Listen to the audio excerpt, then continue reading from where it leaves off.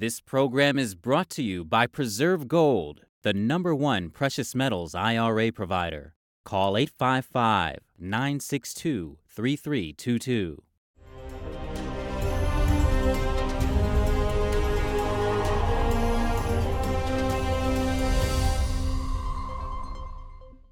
Three American companies raided in as many months. Their China-based offices targeted as Beijing officials say China's national security is involved. Those actions come under changes to Chinese spying law, and foreign business groups in the country are getting rattled.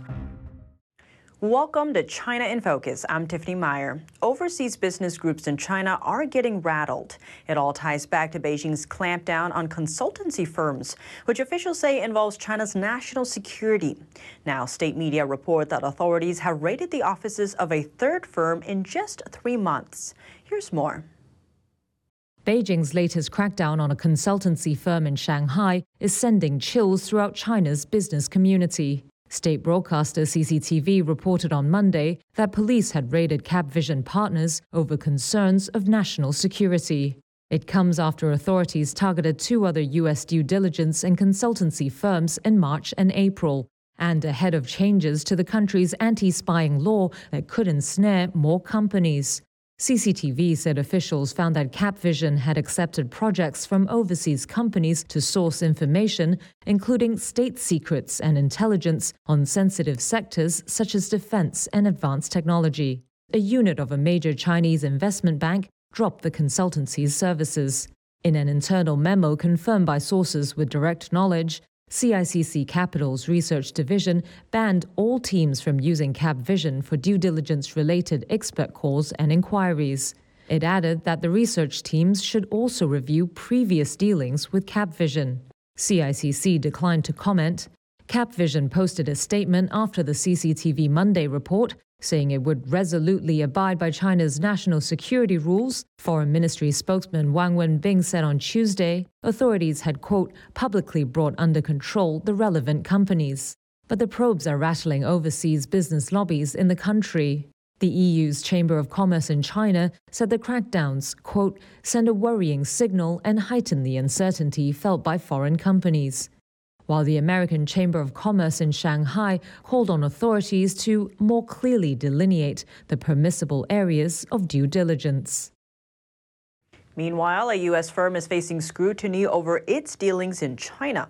According to the Wall Street Journal, the Biden administration is launching a probe into one of Rockwell Automation's China-based facilities. It is feared that the automation giant is exposing critical U.S. infrastructure, military, and other government access to potential cyber attacks. The Milwaukee-based company sells factory automation and robotic software, catering to industries including aerospace, marine, and automotive segments. Worth noting, it also provides software and cybersecurity services to computer platforms used by the federal government. The probe will focus on staff members at Rockwell's facility in Dalian, China, who might have access to software codes connected to those critical platforms. A Rockwell spokesperson said that the company hasn't been notified of any investigation related to the matter, but is willing to cooperate with authorities. The investigation comes after Washington's global efforts to counter Huawei, a Chinese telecom giant that came under fire for national security concerns and intellectual property theft. Sam Wang, NTD News, New York. A cake flying through the air in a conference hall in Germany. The unique protest happened during Volkswagen's annual shareholder meeting. Things got heated as activists and investors voiced their concerns about the company's operations in China. Around 10 activists shouted accusations at the company's CEO, accusing Volkswagen vehicles of being manufactured using forced labor. Their banners read, "End Uyghur Forced Labor." The United Nations has raised alarms about China's treatment of Uyghurs in Xinjiang, known locally as East Turkestan, suggesting that it may constitute crimes against humanity. Beijing has consistently denied this. Investors also called on Volkswagen to request an independent audit of its plant in Xinjiang. The plant is jointly owned with Chinese state-owned company SAIC. Ralph Brandstatter, Volkswagen's China chief, defended the company's position, saying, quote, "We do not see any evidence of human rights abuses at the plant." Tensions reached a boiling point when an unidentified activist threw a cake at a shareholder, causing commotion near the stage. Volkswagen's supervisory board chairman had been speaking on the stage at the time.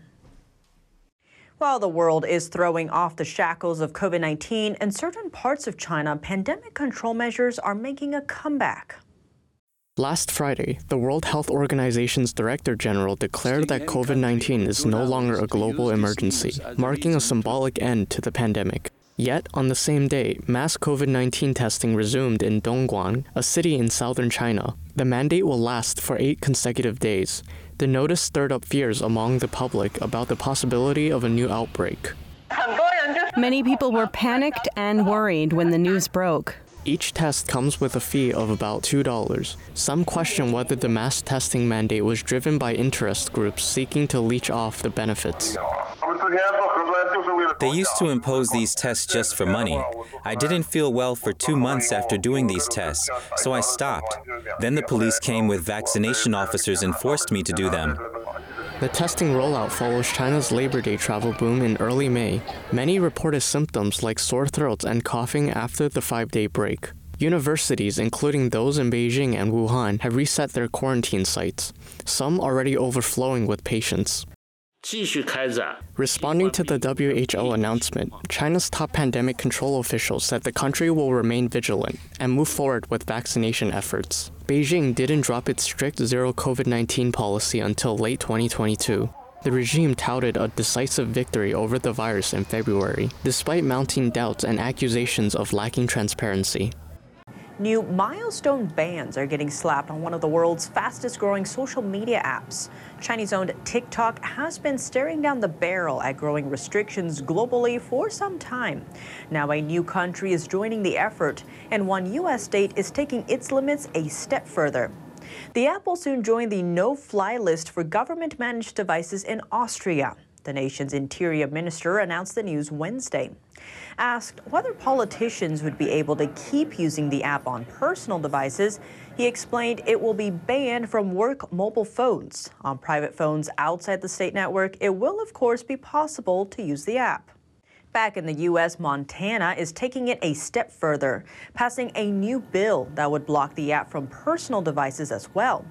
The measure is called SB 419. It cites many of the same concerns echoing worldwide: espionage, influence, and data theft from the Chinese Communist regime, plus dangerous, sometimes even lethal trends circulating among the app's younger audience. The measure would criminalize offering the software for download on app stores, enforced by an up to $10,000 fine on companies found to offer it. The rule would not make using TikTok illegal for those who already have it, nor would individual users face fines.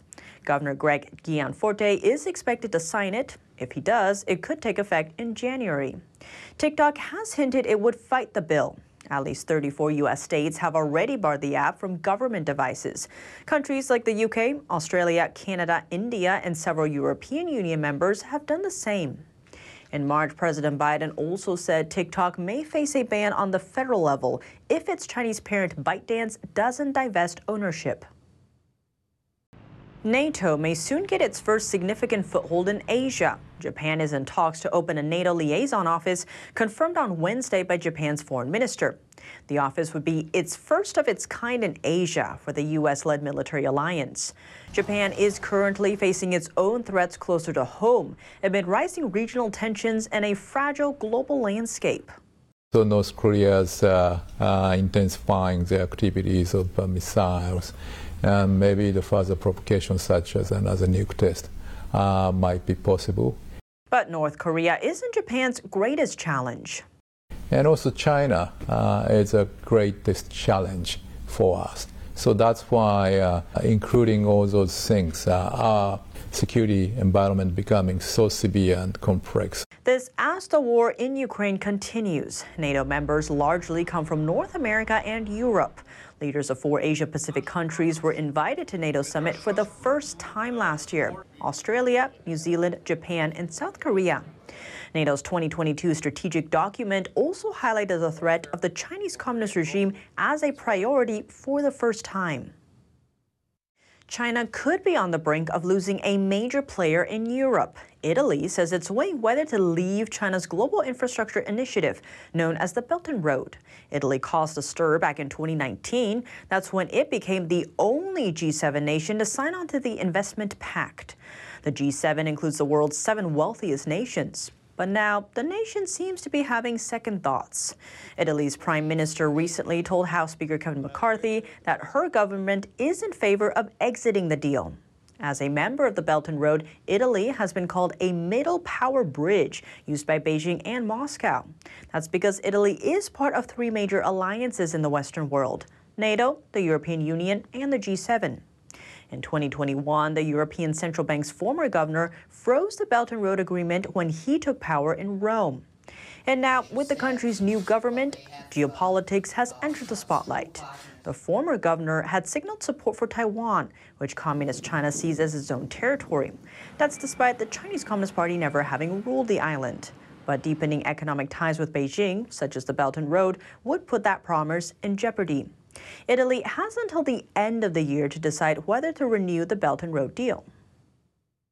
The 2 most influential countries on the European continent aligning their positions on doing business with China.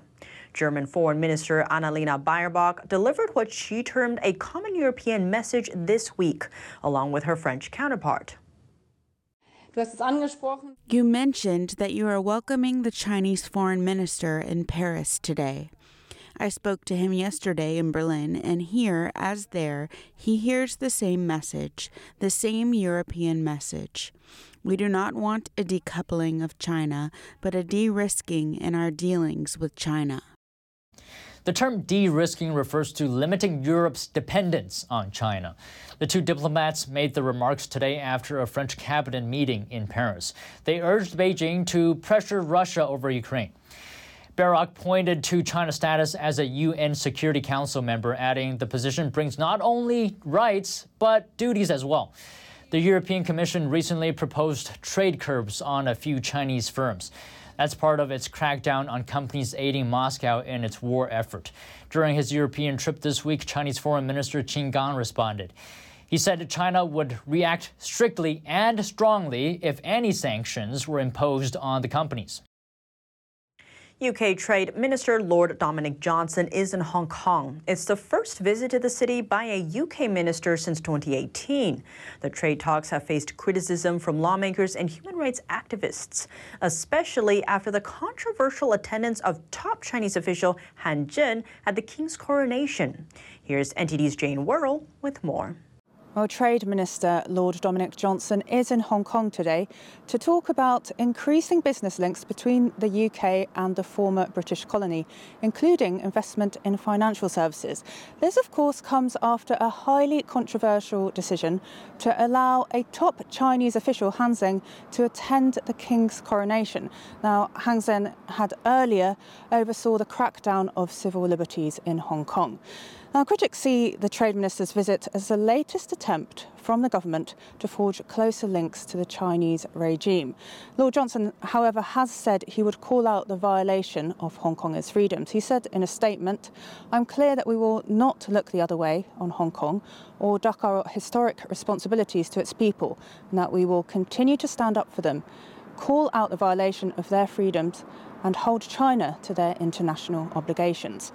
But Benedict Rogers, CEO of Hong Kong Watch, says that the visit is ill-judged and it's not time for business as usual. Now this news that Lord Johnson is visiting Hong Kong on a trade mission is further evidence of the government, in my view, moving entirely in the wrong direction, and particularly at a time when China has so blatantly not just violated, but effectively torn up the Sino-British Joint Declaration. We should not be doing business as usual with Hong Kong. We should actually be looking at sanctions and other countermeasures as consequences for what China has done to Hong Kong. So I think it's a very bad move that he's on this visit. In 2020, Beijing imposed a draconian national security law on Hong Kong, which the government has condemned. Now, the former Tory leader, Sir Ian Duncan-Smith, told Politico, "Why is it that we are about to prostrate ourselves in front of a government that treats us like dirt, while Tim Lawton MP said, not a good look, following hard on the heels of the architect of suppression of the people of Hong Kong being feted at the coronation. Jane Worrell, NTD News, London. Coming up, is the U.S. still the dominant world power, or is it all just an act? How does that tie into Beijing's raids on 3 American companies in recent months? And what's really happening with U.S.-China relations? It's not just money risk, it's personal risk for your employees in China. And you have to understand that it's a different world that's evolving today, and China wants to completely control that world, and they will never coexist with any other nation state. Casey Fleming, CEO of Black Ops Partners, breaks it down. His comments after the break here on China in Focus.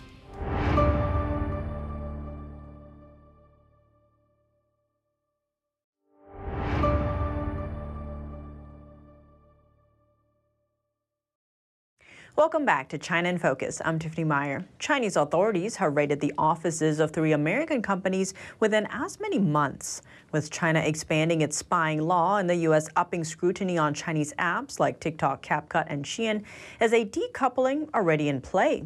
We spoke to Casey Fleming, CEO of Black Ops Partners, about what's really going on. He says America's time as the world's leading power is over, but that Washington is still acting like nothing has changed. Casey Fleming, thank you so much for joining us. Great to have you back on the show. Thank you for having me. I want to zoom in on the U.S.-China business community because it seems a lot of foreign businesses in China have been raided recently. We're seeing Capvision, Bain, and the Mintz Group. What are you seeing happening going forward? Are we going to see less foreign businesses in China? We are definitely seeing less foreign businesses in China. We've been seeing this going on for really heavily over the last year, which is decoupling.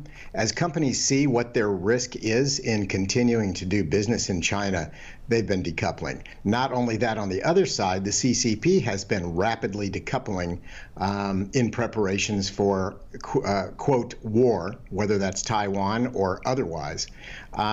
So you're seeing it really on both sides. So now you're also seeing the CCP really crank down on those companies that have access to data, Chinese data, CCP data that can be used against them. So you're actually seeing this totalitarian regime go into lockdown. And Casey, I want to zoom in on the data part because China recently announced amendments to a 2014 counter-espionage law. Now it's been broadened to include data and digital. But that's only set to kind of hit in July, but we're already seeing that kind of play out in terms of these companies that have been raided. So how is that going to shake up the business world, especially in China? Well, it already has, because companies doing business in China are ordered by Chinese communist law to share all of their data and all of their IP with the Chinese Communist Party, and they're ordered to work with a sister company in China, which is completely controlled by the CCP. And they are, again, ordered to turn over all data and intellectual property. Now think about that. You want us to turn over all of our research and the R&D, research and development, all of our dollars that would cost us to develop that R&D, and to turn it over to our competitor who we know is going to use it against us economically to produce our products at a much lower price to our customers. And with that, part of this amended law basically includes anything that's of national interest or national security to China, but they don't define exactly what that is. So how do foreign companies know if they're running afoul of the law in China? What is the impact here? You don't know when you're running afoul, because that's why it is vague and ambiguous, okay? So that keeps the CCP in control, and that means that they can take their long arm of their law and exercise it at any point in any time. Not to mention the next step of raiding companies for data is holding their executives and their employees in detention camps. So you have to understand this, we've been seeing this for years. It is absolutely being increased at this time. But you have to understand what the risk is. It's not just money risk. it's personal risk for your employees in China. And you have to understand that it's a different world that's evolving today, and China wants to completely control that world, and they will never coexist with any other nation state. And Casey, with the business wargaming in particular, what do you say to businesses when they're thinking about, oh, China is the world's second largest economy, we have these fiduciary obligations to our clients? How do they balance that? Well, you have to understand, they have to look at the bigger picture, they have to look at history. The point is, would you still invest in the Nazi regime in World War II, or the Japanese regime that's meant to, and hell-bent on taking over the world? Would you still give them oil? Would you still give them capital? Would you still invest in their economy? And even if it meant that it's going to weaken and harm American soldiers and American citizens going forward. And our problem in the United States is we focus on a quarterly economy, and we have to make those numbers for the quarter and the year, and we always kick the can down the road and think that next year it's far away, I don't have to worry about it. Well, next year is here. The next 5 years and 10 years is here. And you're seeing it in the news day after day, day after day. Casey Fleming, thank you so much for your time. Thank you. It's a pleasure. That's all for today's China in Focus. I'm Tiffany Meyer. If you have any feedback on the show or have something you'd like to see us cover, send us an email at chinainfocus@ntd.com. We'd love to hear from you. Thanks for watching. See you tomorrow.